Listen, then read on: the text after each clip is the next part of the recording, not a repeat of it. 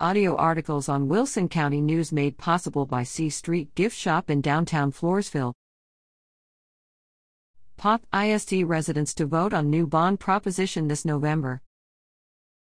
Video below. Don't tell me you want money to build instructional facilities and then build a football field. Poth resident Ronnie Eckel told Poth Independent School District's ISD trustees at their August 10th meeting.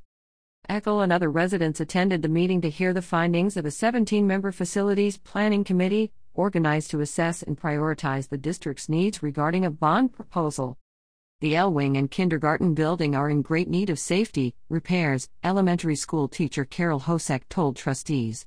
Because of the leaky roof, the overhang covering the sidewalk is literally ready to cave in, and the nurse's office floods during rain from the roof leaks.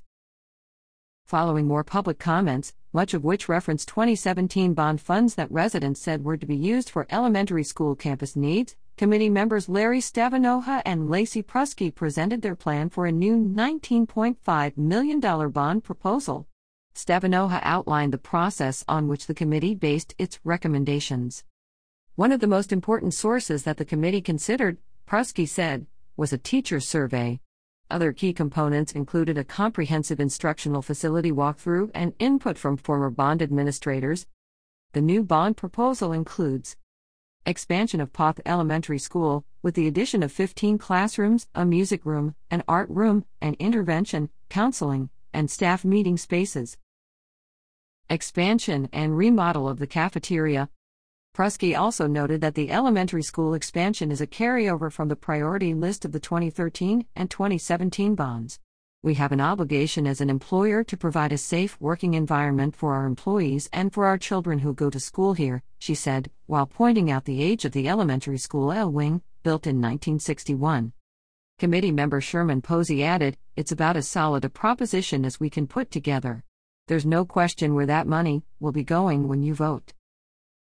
Stavanoha also advised that there have been legislative changes since the district last had a bond issue. These include mandatory ballot language and a requirement for school districts to post a sample ballot and voter information document before an election. Before voting to call for a November 8 bond election, Trustee Heidi Knoll expressed her confidence in the latest proposal, but added, "Our last one was misused and misrepresented. I'm disgusted to say I sat on that board." The trustees unanimously approved to call for a bond election during the November 8 elections. Also during the meeting, trustees scheduled a public meeting for August 29 to discuss the budget and propose a tax rate for adoption. Johnson at WCNOnline.com